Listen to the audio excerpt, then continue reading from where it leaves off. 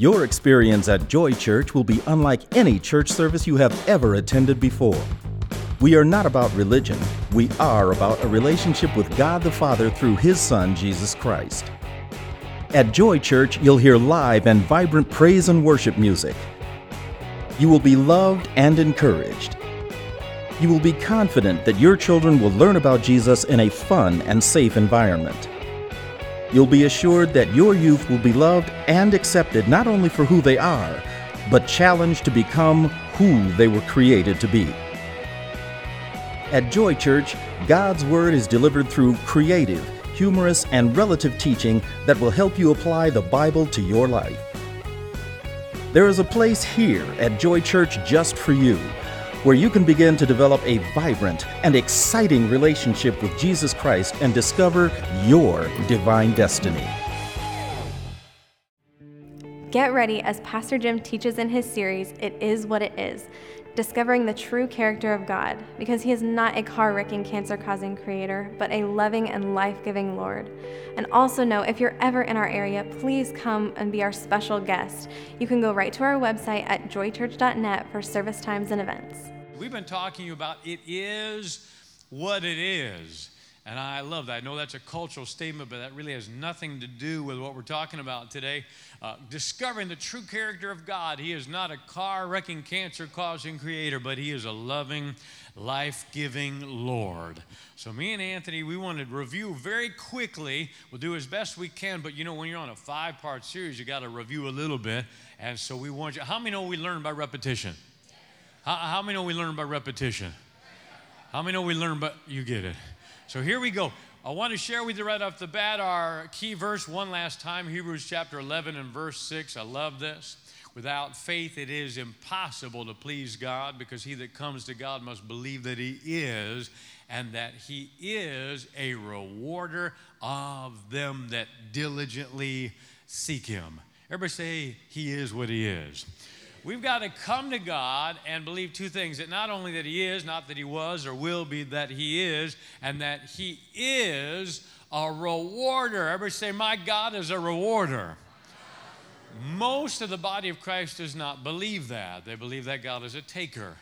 But your God is a rewarder for those that not casually but diligently seek Him. We began to talk to you about how important it is to truly understand the true nature and character of God. And we began to share with you 4 very important things about that. We'll review that very quickly. Number 1, how you view Him will determine how you come to Him. Number 2, how you view Him will determine how you treat others. How many know if you believe that God is mad at you, you're going to have a very difficult time treating others well? Third thing that you need to know is how you view Him will determine your outlook on life. And then number 4, how you view Him will determine your destiny. Therefore, how we view the nature and character of God is clearly very important. We began to share with you over the last 4 weekends 10 different considerations out of 11, 10 of 11. We got through 10. We'll get on 11 today so that you can know His true character. Number 1, we share with you, you cannot create God in your own image. Throughout this series, we have not created God in an American image or Joy Church image. How many know His image must be known through the Word of the living God? And that's what we've been endeavoring to do. Number 2, we've been talking about heaven, yes, hell, no.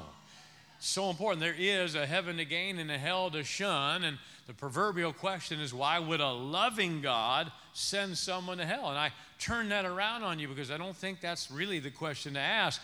My question, I think it's a whole lot more important, is why won't you accept what a loving God did to keep you out of there? He did everything He could, sent His best, His one Son, Jesus Christ, so that we don't have to go there. He went there so I don't have to, so you don't have to. Third thing that we talked about was sin ruins the view. So many times we don't understand the nature and character of God because it's skewed through the false view of sin. We talked to you about 3 areas that you can discover the nature of God so very clearly, and that's those, the Garden of Eden before sin. Number 2, the life of Jesus Christ. And then number 3, heaven. And if you discern the nature and character of God through those 3 venues, you can see His character, nature, and will so much more clearly. Fourth thing that we begin to discuss is, will the real God please stand up? If you look at the Old Covenant and if you look at the New Covenant, there's quite a difference between how God deals with mankind. But there was a dividing line that we talked about. Me and Ward like this. How many know, ladies and gentlemen, that dividing line is the cross? God is a righteous God. He's a God of love, but He's a righteous God, and God cannot wink at sin. And in the Old Covenant, He had to deal very harshly with mankind because sin had not yet been dealt with. But God poured out His wrath on Jesus Christ on the cross. And now, ladies and gentlemen, God is no longer mad at you. We live in a dispensation of grace, and aren't you glad? Fifth thing that we talked about, the weather outside is frightful. And you see so much of this calamity and tornadoes and hurricanes and on. And so many times people have thought of that as a judgment of God. Well, we found from Romans chapter 8 and we found from Matthew chapter 24 that we are simply living in a cursed world. And that's what you're seeing manifestations thereof. Sixth thing that we talked about is who's in charge here? If we're honest and we say, okay, God is sovereign, and He is sovereign, there's no question about it, but you must understand the biblical definition of sovereignty. Biblical definition of sovereignty is He is chiefest in rank and in authority. But I do want you to know that God, in His sovereignty, delegated authority to mankind through Adam. Adam, when he bowed his spiritual knee to the devil, it's as if God subleased the apartment complex. He owns it. He then subleased it to Adam. Adam, when he bowed his spiritual knee to the devil, then subleased it to the devil. And while God still owns the apartment complex, how many know that He's not in charge of everything that goes on in every single unit?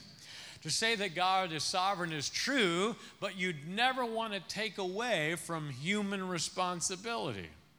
The Bible says, 2 Corinthians 4:4, that the devil is the god of this world system, and therefore there's a whole lot of stuff that occur in this world because you got a good God, but a bad devil and a cursed world and stupid people.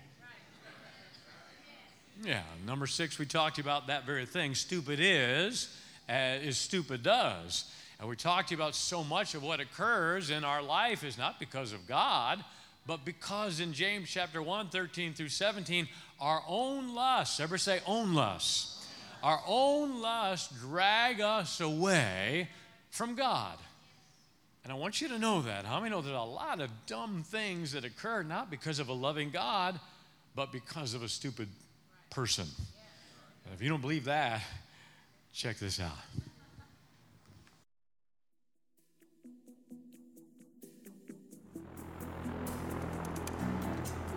Nashville, this is November 831, Papa Romeo approaching. We're leveling at 4,000 feet.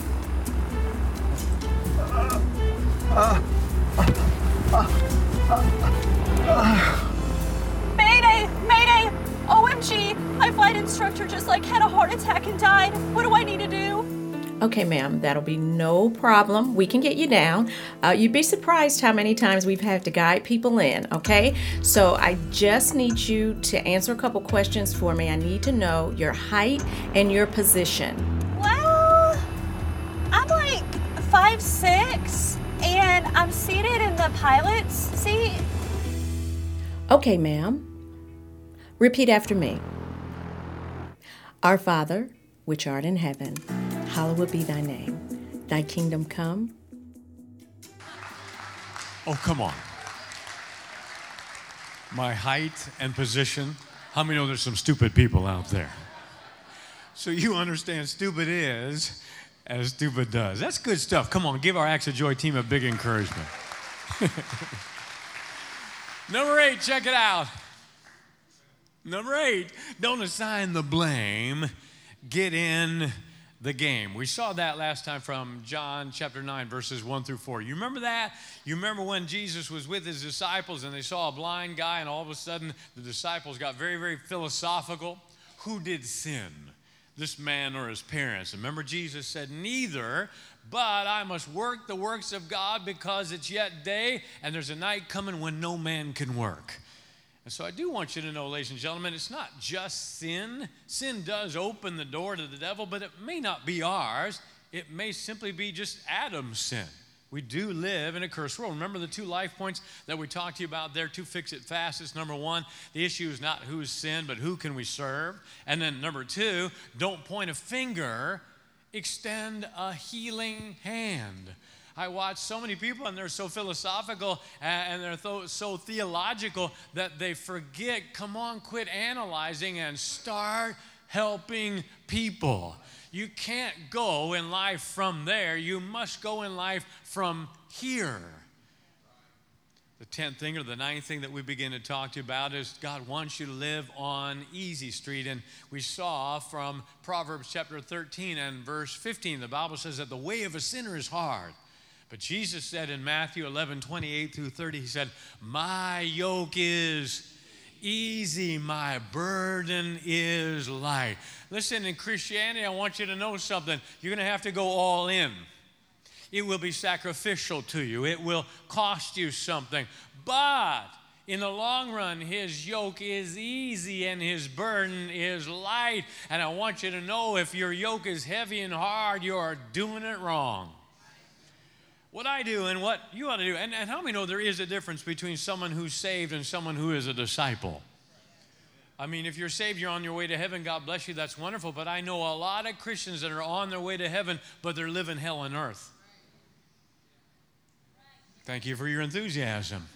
And God doesn't want you as a believer to live in hell on earth.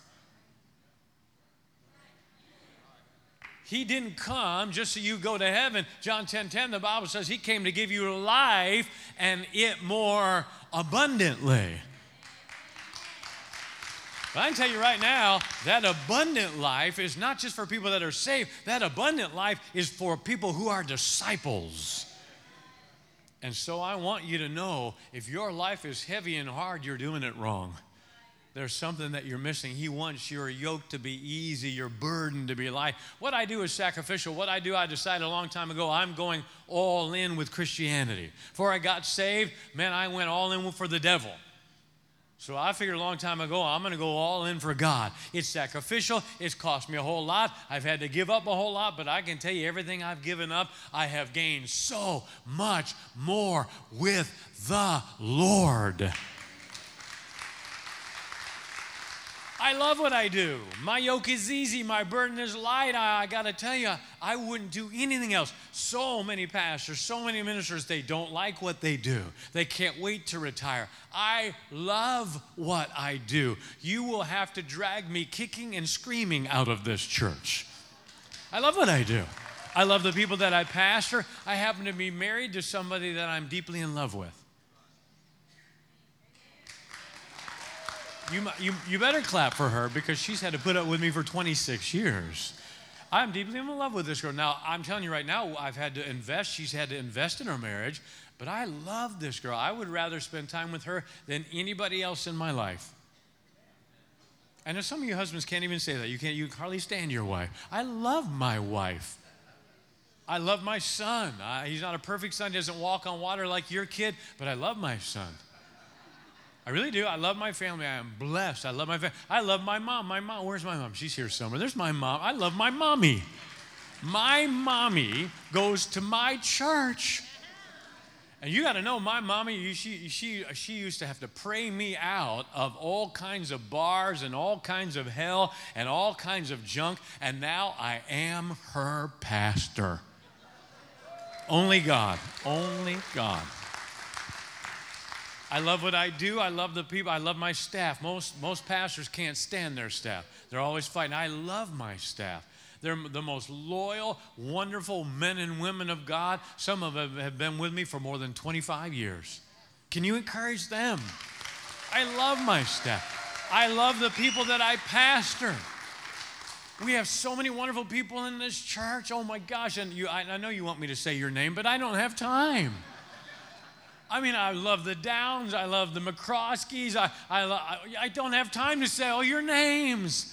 I love Russ and Colleen. They've just been coming here for like 4 or 5 or 6 weeks, and Colleen like 2 weeks. But I love Colleen. You don't even know who I'm talking about. But I know who I'm talking about. So I want you to know, I love what I do. My yoke is easy. My burden is light. When you enjoy what you do, you'll excel at it. How many know, when you see me preach, you ask yourself, is he working or is he playing? And that's how your life ought to be. People don't know if you're working or you're playing. I didn't tell you that, listen, I didn't tell you that I was careless. I just told you I was carefree. I'm one of the most responsible men you're ever going to meet on this planet. But I'm going to tell you right now, I'm carefree. I decided a long time ago, I'm going to enjoy my life whether you people amen me or not. Number 10, check it out. God is not mad at you. As we discussed before, God is madly in love with you. That catches us up to date. How many are ready for new territory? Now, if you're paying any attention, and know Lynn and Ronnie were, if you're paying any attention, you know we only got 11, so we got 1 today. But how many know I can milk 1? So here we go. Number 11, check it out. New territory. Finally, new territory. How does God respond to me after I've sinned? Now, we got to know the answer to that question, because if we don't, we're not going to know the true nature and character of God. And don't you look at me that holy. How many in this house would be honest with this pastor and say, even after you've got born again, that you've sinned? Okay, let's see how long ago. How many have sinned over the last year, last month, last week, last day, last hour? Oh, man, last minute. How many didn't raise your hand right there? And so that's it. That was your sin right there. We have all, since we've given our life to Jesus Christ, have messed up. Isn't that true? So we need to know, how does God respond to me after I've sinned? If we have the answer to that question, we can know his true nature and character of God. And then after we've sinned, we won't run from him. We'll run to him. I got a son. I got 1 son. And I'm going to tell you, after he messes up, I do not want him running from me. Because how many know when you run, it compounds? I want him running to me. So we're going to take a look at some truths from the prodigal son today, and we're going to go through all of these verses. How many know Bible hopping is better than bar hopping? We're going to look at the prodigal son. And before we jump into the prodigal son, I want you to see something, because I think this person kind of misunderstood the prodigal son. Check it out.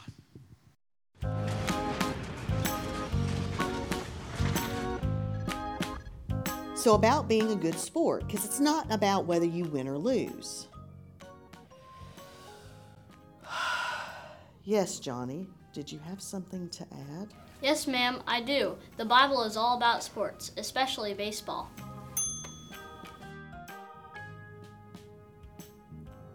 Well, that's sweet, but I don't think it's altogether true, Johnny. Yes, ma'am, it is. In the big inning, Eve stole first, Adam stole second, and later the prodigal son ran for home.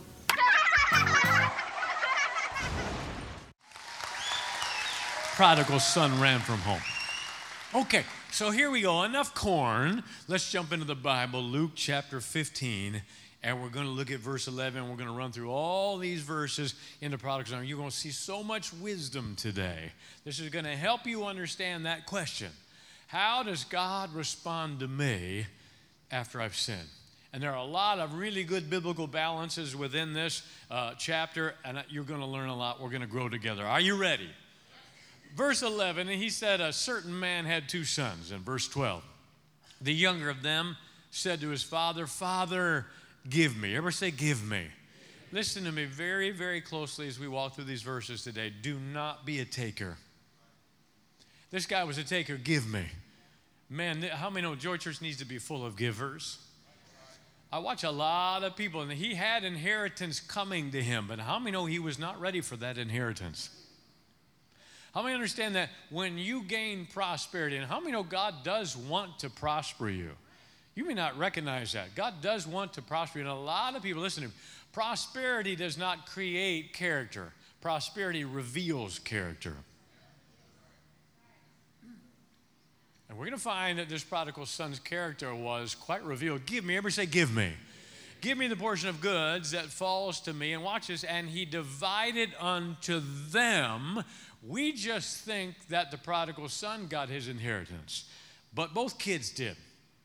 He divided unto them his living. Verse 13. And not many days after, the younger son gathered all together and took his journey into a far country. Ever say a far country?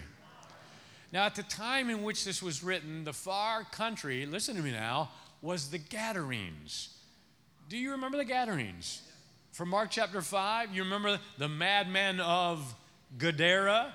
He was from the Gadarenes. Get this, he was a Gadarene. He was from Gadara. Do you remember the madman of Gadara? And you remember that he had all of those demons? And do you remember, ladies and gentlemen, when Jesus cast those demons out of him, they went into the pigs?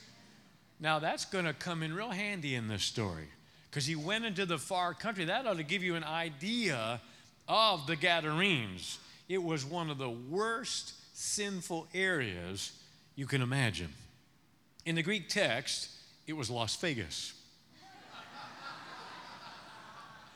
And there wasted his substance on riotous living. Now, doesn't that sound pretty cute? You know, riotous living. That really doesn't sound all that bad. But if you look at verse 32, now listen, if you're a real churchy person, you're not going to like me right about now. But if you're a Bible person, you're going to like what I'm about to say, because this is all Bible. Riotous living, let me tell you what he did. He spent his money on hookers. You hear the church people go, oh, I never. Well, we can tell. Guys, I'm not telling you anything that the Bible is not telling you. Riotous living, you're going to find later on in this chapter that's what he spent his money on, hookers. So Las Vegas was not too far off the map, was it? Look here now, watch this now. And when he had spent all, there arose a mighty famine in the land, and he began to be in want. Isn't that the perfect storm of a mess? Now he spent all of his money, and at the same time, a recession hits the land. Perfect storm for a major mess. Now watch this now. And he began to be in want. In verse 15, and he went and joined himself to a citizen of that country. Now, how many know he's going to the world system to meet his needs? And now he's making mistake number 2. He's going to the people of that world system. And how many know the Bible says, Proverbs 13 and verse 20, if you hang around wise people, you'll be wise. But if you hang around foolish people, the companion of fools shall be destroyed. It didn't even say that if you hang around fools, you'll be foolish. It didn't say that the fool would be destroyed. It said that the companion of the fool would be destroyed. The devil, as I've shared with you before, wants to keep the fool alive so he can destroy more companions. Notice here, and he joined himself to a citizen of that country, and he sent him into the fields to feed swine. And he would fain have filled his belly with the husk that the swine did eat, but no man gave him. He was so hungry that he would have ate what the pigs were getting, but no man would even give him that. Now, let me give you a couple of life points, because this is really important that you need to know this. Check it out. Life point number 1. If you don't listen to your father, you'll listen to a pig. Turn to your neighbor and say, what's he talking about? Now, listen to me very closely. How many know, ladies and gentlemen, God's best is to teach you through his word? If I tell my son, I got a son, I say, now, son, that's a hot stove. Don't touch that hot stove. How many know that's my will? My word is my will. I don't want him to touch that hot stove. But if I walk upstairs and he touches it anyway, I want you to know that is a consequence of his action. That's not my will for him. My will for him was expressed simply by my words. But yet, he did something that I told him not to do, and it was a consequence of his action. How many know, ladies and gentlemen, we ought to listen to our Heavenly Father? We ought to listen to our Heavenly Father. But if we do not, there is a pig waiting for us. And the pig is representative of consequences. Listen, God is a good God, and He is a God of grace, and He is a God of mercy. But please do know that does not erase the sowing and reaping principle. Thank you for your major quietness there. That was a blessing.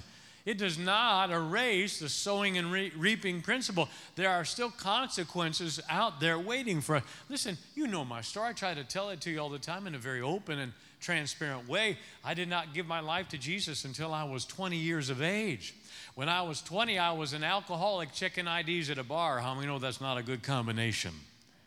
I started drinking alcohol when I was 15 years of age. And when I started drinking alcohol, nothing happened to me immediately. When I started drinking alcohol, it was fun initially. And a lot of times we lie to our kids and we lie to the people that we want to help. Our heart is good. And we say, now, if you sin, it's not going to be any fun. But I want you to know that's not what the Bible teaches us. The Bible teaches us in Hebrews chapter 11 that sin is fun for a season. But how many know when that season is over, there's a pig waiting for you?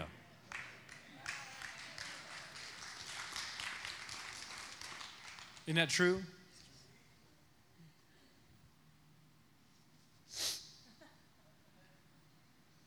And I do want you to understand something very, very, very clearly. Man, when I started drinking at 15, I was having a blast. I mean, I was having fun. But then after a while, when that season was over, and I began to bleed 20 times a day, up to 20 times a day, I would lose blood. You don't want to know where from because of my alcohol consumption. How many know the season of fun was over? And how many know that there was a pig waiting on me? Now, I'm very open. I don't have to tell you those kind of things, but I'm trying to help you. Listen, I went through a very horrific time in my life. I almost died. I had lost so much blood because of all the alcohol consumption, but I was losing it slowly over a very slow period of time. And I remember one time after a while, and at the time I was lifting weights. I was very large and very strong, but I noticed that towards the end of some of my reps, and I was just 20 years old, I noticed towards the end of some of my reps, I would start getting winded. And I couldn't figure out why. And so finally, I remember one day, all of a sudden, my eyes rolled back in my head, and I started convulsing. And I could tell my life was slipping away. And I was convulsing very, very hard. And I was thankful that I came back and I stopped convulsing. And that was the thing that scared me enough that I said, I need to go to the doctor. So I talked to my mom and said, we got to go to the doctor. And he diagnosed me, and I told him what was going on. He took my hemoglobin count. And he said, son, if you would have lost this much blood in a car wreck, he said, you'd legally be in shock. But because your body has adjusted over all this period of time, because you've lost that blood so slowly, he said, that's why you're not in shock. Your body, when you convulsed, was starting to go in shock. So I needed a colonoscopy at the time, and I want you to know this was in a time, this was many, many moons ago. Right now, medical science has really, really made some great advances. The time I got a colonoscopy, they used to use a telephone pole.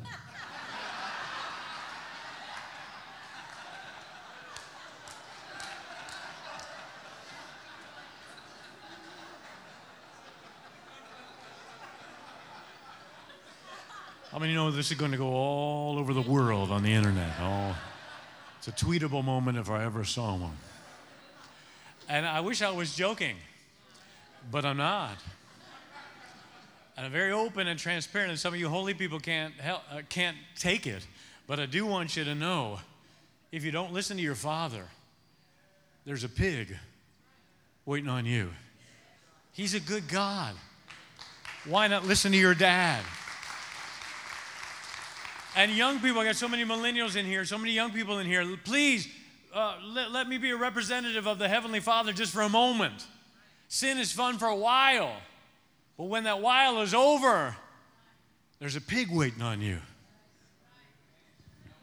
Second life point that you need to know and understand: sin will take you farther than you want to go, keep you longer than you want to stay, and always cost more than you want to pay. Let's continue on, because there's good news on the horizon. Next verse. Today. And when he had came to himself, how many know consequences will cause us to come to ourselves? When I started convulsing because of all that blood loss, man, I'm so glad that I came to myself, and I'm so glad that I turned my life over to Jesus Christ. If you ever see somebody that's in the throngs of sin, man, that you won't recognize them. I know a lot of folks that they walk with God for a period of time, and then they walked away from God. They got caught up in sin or whatever. And if you've seen somebody like that, you don't recognize them. I had an associate pastor, a friend of mine that was, when I was a young believer, that really was a mentor of mine and really invested in my life in a very big way. But he got caught up in sin. And he got caught up in adultery and walked away from God. And I remember seeing him after a period of years, and man, I didn't even recognize him. And I don't mean physically. He just was a totally different person. Because Hebrews chapter 3 and verse 13, the Bible talks about how sin deceives. But I know that, and see, here's this prodigal son, and he was with his father and in the father's house, but he went away, and he got into all of this mess, and he hooked up with all the wrong people, and now consequences had kicked in, and he came to himself. And I love that. How many know, ladies and gentlemen, when consequences teach us, we can come to ourselves, 1 John 1 and verse 9, and say, Father, I have sinned. I confess my sin. Forgive me and cleanse me from all unrighteousness. And how many know we can come to ourselves?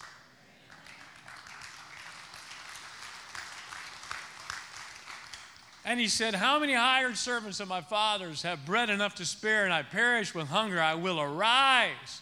I'll go to my father, and I will say, Dad, I've sinned against heaven and before thee. And I love that. He's confessing his sin. He's saying, 1 John 1:9, Father, forgive me, cleanse me. And notice the response. Look at the next verse. And am no more worthy to be called thy son.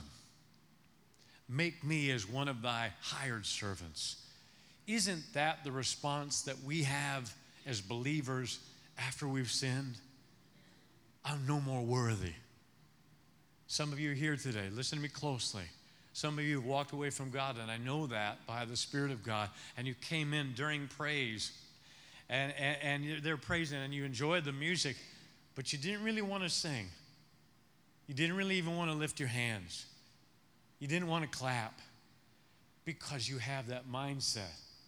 I'm no more worthy. But listen to me closely.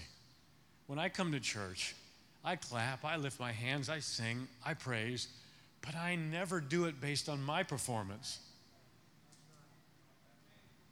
You shouldn't either. You better be praising God based on His performance. Because how worthy do you have to be to come into the presence of God? You have to have a perfect record, and nobody, including this guy, qualifies. So you better be praising God on His performance, not yours. Stop that. See, when we sin, that's our response. I'm no more worthy. We lower our head. We don't want to praise God. We don't even like coming to church. I'm no more worthy. Listen to me very, very closely. This man's sin did not stop him from being a son. It just caused him to live like a servant.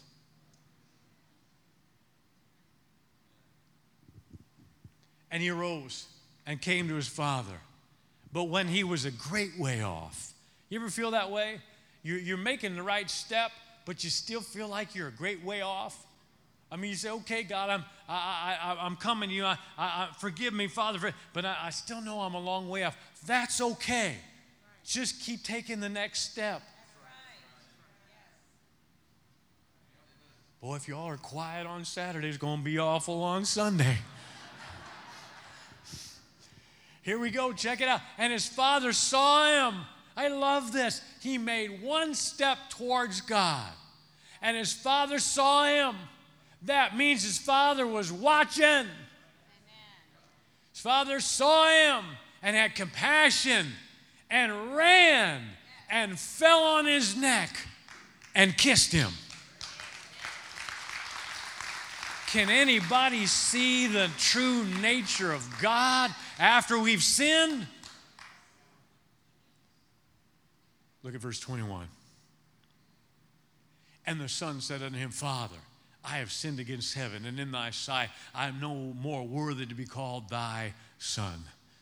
And listen to this life point. You need to know this. I've said this before, but it's so true and so powerful. Here's the nature of your God. Life point, please. Your God is a watching, loving, running, hugging, and kissing God. Leave that life point up, please. Say it with me. Say, my God is a watching, loving, running, hugging, kissing God. Now, listen, some of you, your natural father doesn't look, keep that life point up now. Some of you, your natural father doesn't act at all like that. And so you're having a struggle relating to that. Can you put that life point back up, please? Some of you are struggling with that because that's your natural dad. He's not anywhere near that. He's never told you he loves you, never told you he believes in you. He's never hugged you. He's never kissed you. And so your whole relationship with your Heavenly Father is struggling because that's your natural figure. That's the example that you grew up with. I want you to revamp your idea of God. Because your Heavenly Father is a watching, loving, running, hugging, and kissing God. He's trying to catch you doing something right. All you did is take one step and you're still a great way off, but here he comes. Here he comes, just puts his arm around you. I love you, John. I believe in you. You're a man of God. Don't make me kiss you. He's a police officer. He'll shoot me right here where I stand. Is anybody out there? Can you see the nature and character of God? I better move on. I got so much to say. Now let's go back to the verses. Oh, for the love of God, go back to the verses. But the father, watch this now, watch his response, said to his servants, bring forth the best robe. Now, wait a minute now. Come on now, don't get churchy with me now. This guy spent his inheritance on hookers. And he said, bring forth the leisure suit from the 70s. What'd he say? Best robe. Now, the best robe at the time in which it was written was called the garment of change, literally called the garment of change. It was a luxurious robe that some of the wealthier people had, and they would use this for any sort of an occasion, like a marriage, that was signifying a change from being single to a change to being married. And they would put this on. It was the best, very, very expensive robe, and it was reserved for only the best occasions. Only celebratory occasions put on the best robe. And notice here, put it on him and put a ring on his hand. Now I want you to get a hold of this too, because this was a signet ring. I don't know if you know what a signet ring was, but at the time in which this was written, it would have an indented insignia in a ring, and only kings would have them. And what they would do is they would take hot wax, and they would pour that in the indented part of the insignia ring. And then the king would take his ring and place that hot wax on an envelope and would seal an envelope. And whenever you saw that envelope that was sealed in that way, you would know that this is the property of the king. And that everything that is in this belongs to the king. It was a sign of dignity and authority. So he's saying, all right, put on the best robe, the luxurious robe of change. He's gone from this sin to God. He's repented. And now I want you to understand, son, I am reinstating your authority. You are property of the King. You can now use the name of Jesus Christ with all authority. And shoes on his feet. In a time in which this was written, whenever there was a time of mourning, not the A.M., but M-O-U-R, time of mourning, they would take off their shoes. But when it was a time of celebration, they would put them on. And so he is saying, put on the shoes of peace from Ephesians chapter 6. Next verse. And bring hither the fatted calf and kill it, and let us eat and be merry. The fatted calf, notice everybody say the. The fatted calf. Every household at the time had one prize calf that was in a stall, that was grain-fed, that was well taken care of. It was one calf and one calf only, and it was the most expensive. He's saying, kill it. Let's eat. For this my son was merry. This my son was dead and is alive again. My son being merry, that's transgender. You don't want to, you have to go to Target to understand that.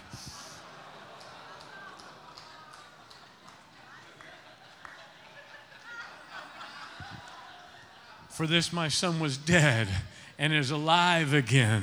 He was lost and is found, and they began to be merry. Verse 25. Now his elder son was in the field, and as he came and drew near to the house, he heard music and dancing.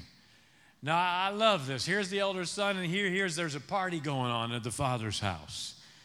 And watch this. And he called one of the servants, and he said, what do these things mean? Next verse.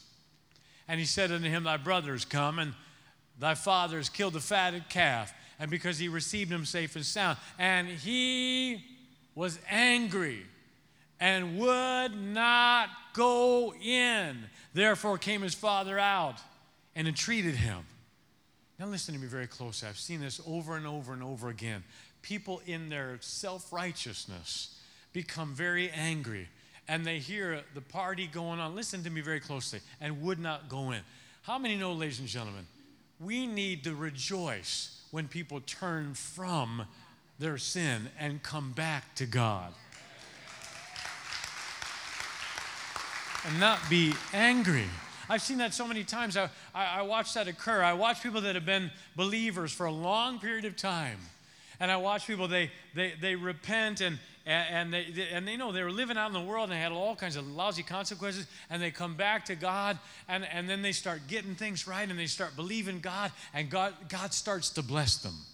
And I watch people that have been saved for 30 years and they've lived a relatively holy life, and they're believing God for something, and something does not occur in their life, but they watch it occur in this person's life, and they get all self-righteous. And they think, well, I don't understand it. I believe God for healing, and I haven't received my healing yet. And this guy, he's been out here messing around in consequences, and he comes to the healing meeting in November that you hold every year, and I watched him get healed, and yet I'm still dealing with this sickness. What is going on here? I'm one of the most spiritual people in the church. I've been faithful for 30 years. I'm an elder. I'm working with the kids. I'm working with the nursery. I'm a tither. I don't understand why I haven't got healed. You just told me why you did not get healed, because you're basing it on your righteousness. And you will never receive anything from God based on your righteousness. He received it because he based it on his righteousness.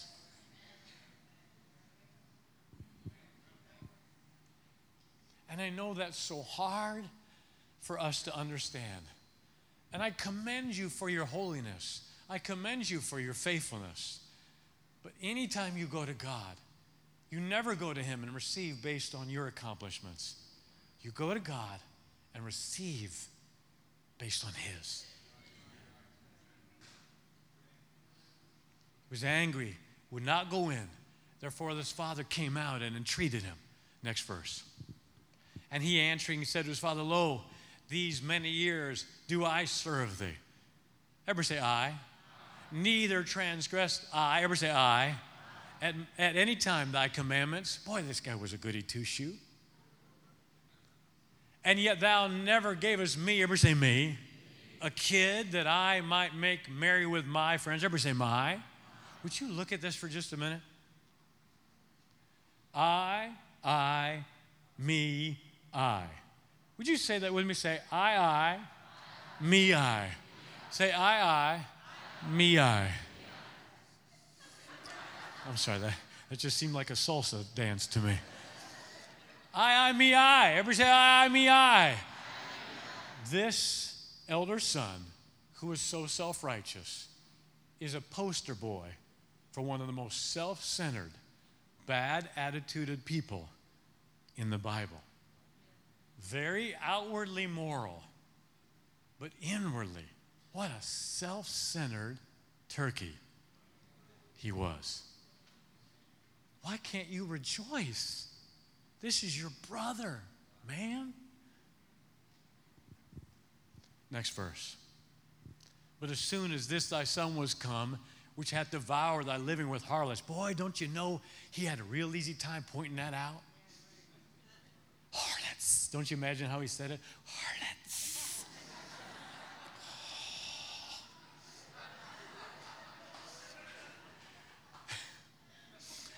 Thou hast killed for him the fatted calf.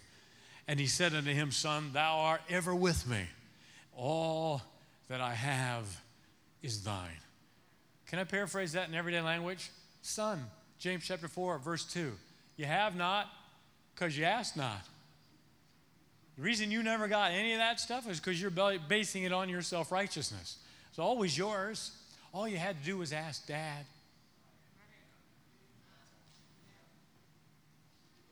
Last verse.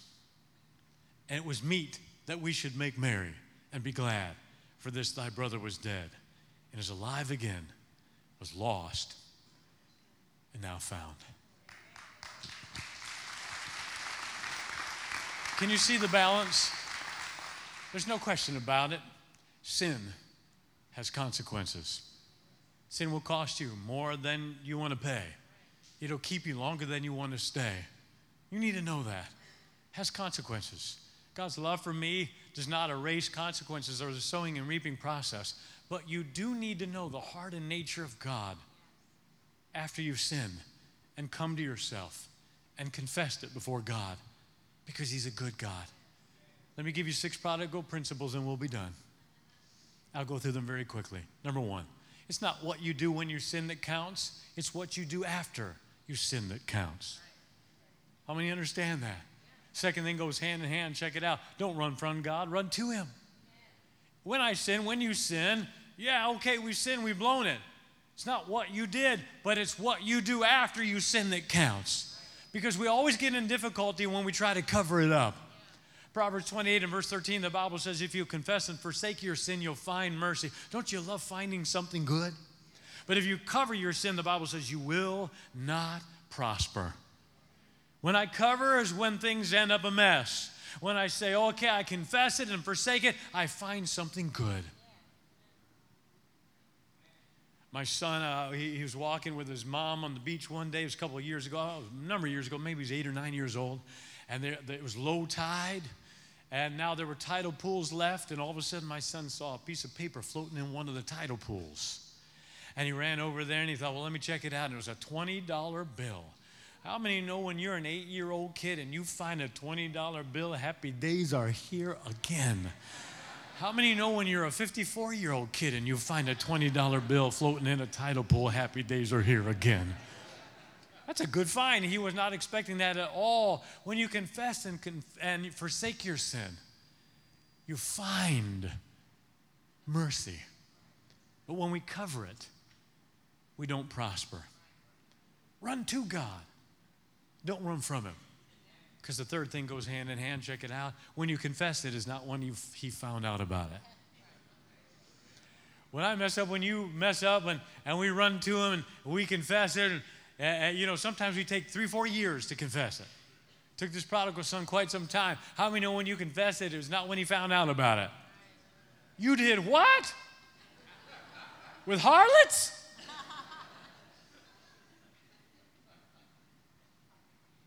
How many know the Bible says, Hebrews 4 and 13, everything is open and naked to God. He sees it all.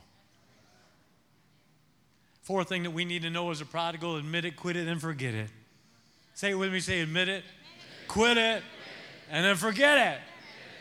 Come on, say it like you mean it. Admit it, quit it, then forget it.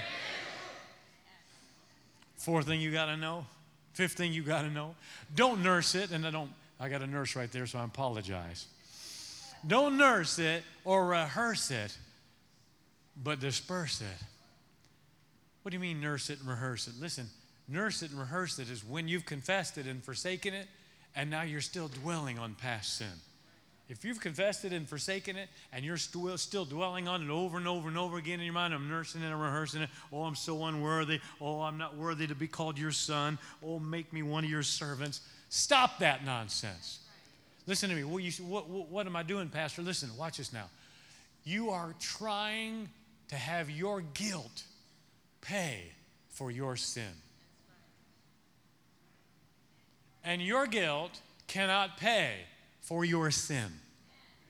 The only thing that can pay for your sin or mine was the precious blood of Jesus Christ. Your guilt will not pay for your sin. And when you do that, you're spending more time with your sin than you are with your Savior. You're spending more time with your mess than you are with your Messiah.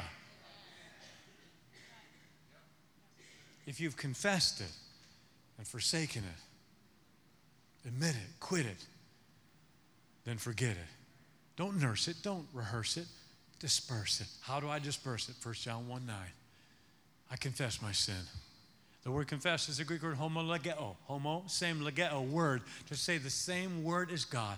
If God says it is a sin, I don't care who's doing it, who's not doing it. Homolegeo. I say the same thing as you, God. I confess it. It's a sin.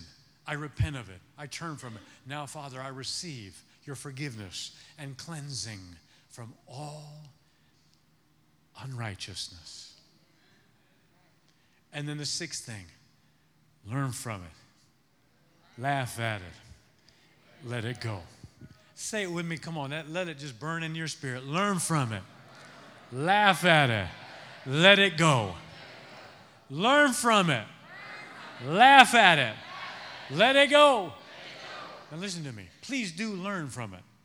If this is your 40th time around the same mountain, at some point you got to stop the hop and come around the mountain. Come, you know.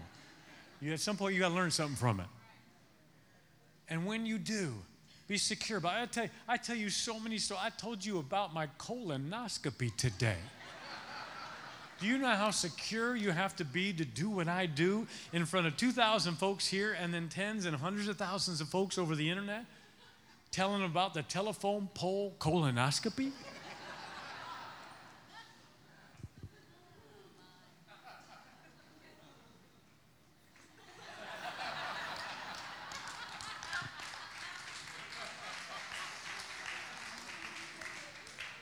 You got to learn how to laugh at it. See, when you're secure, you can laugh at it. If it still stings, no, too soon, too soon, too soon. Learn from it. Laugh at it. Let it go. The Bible says, Hebrews chapter 8, verse 12, the Bible says God remembers our sins no more. It is not in good taste to bring up to God something that he has chosen to forget. Yeah, but God, you know what I did. Yeah, he knows what you did. But you confessed it and forsaken it. And he has chosen to forget.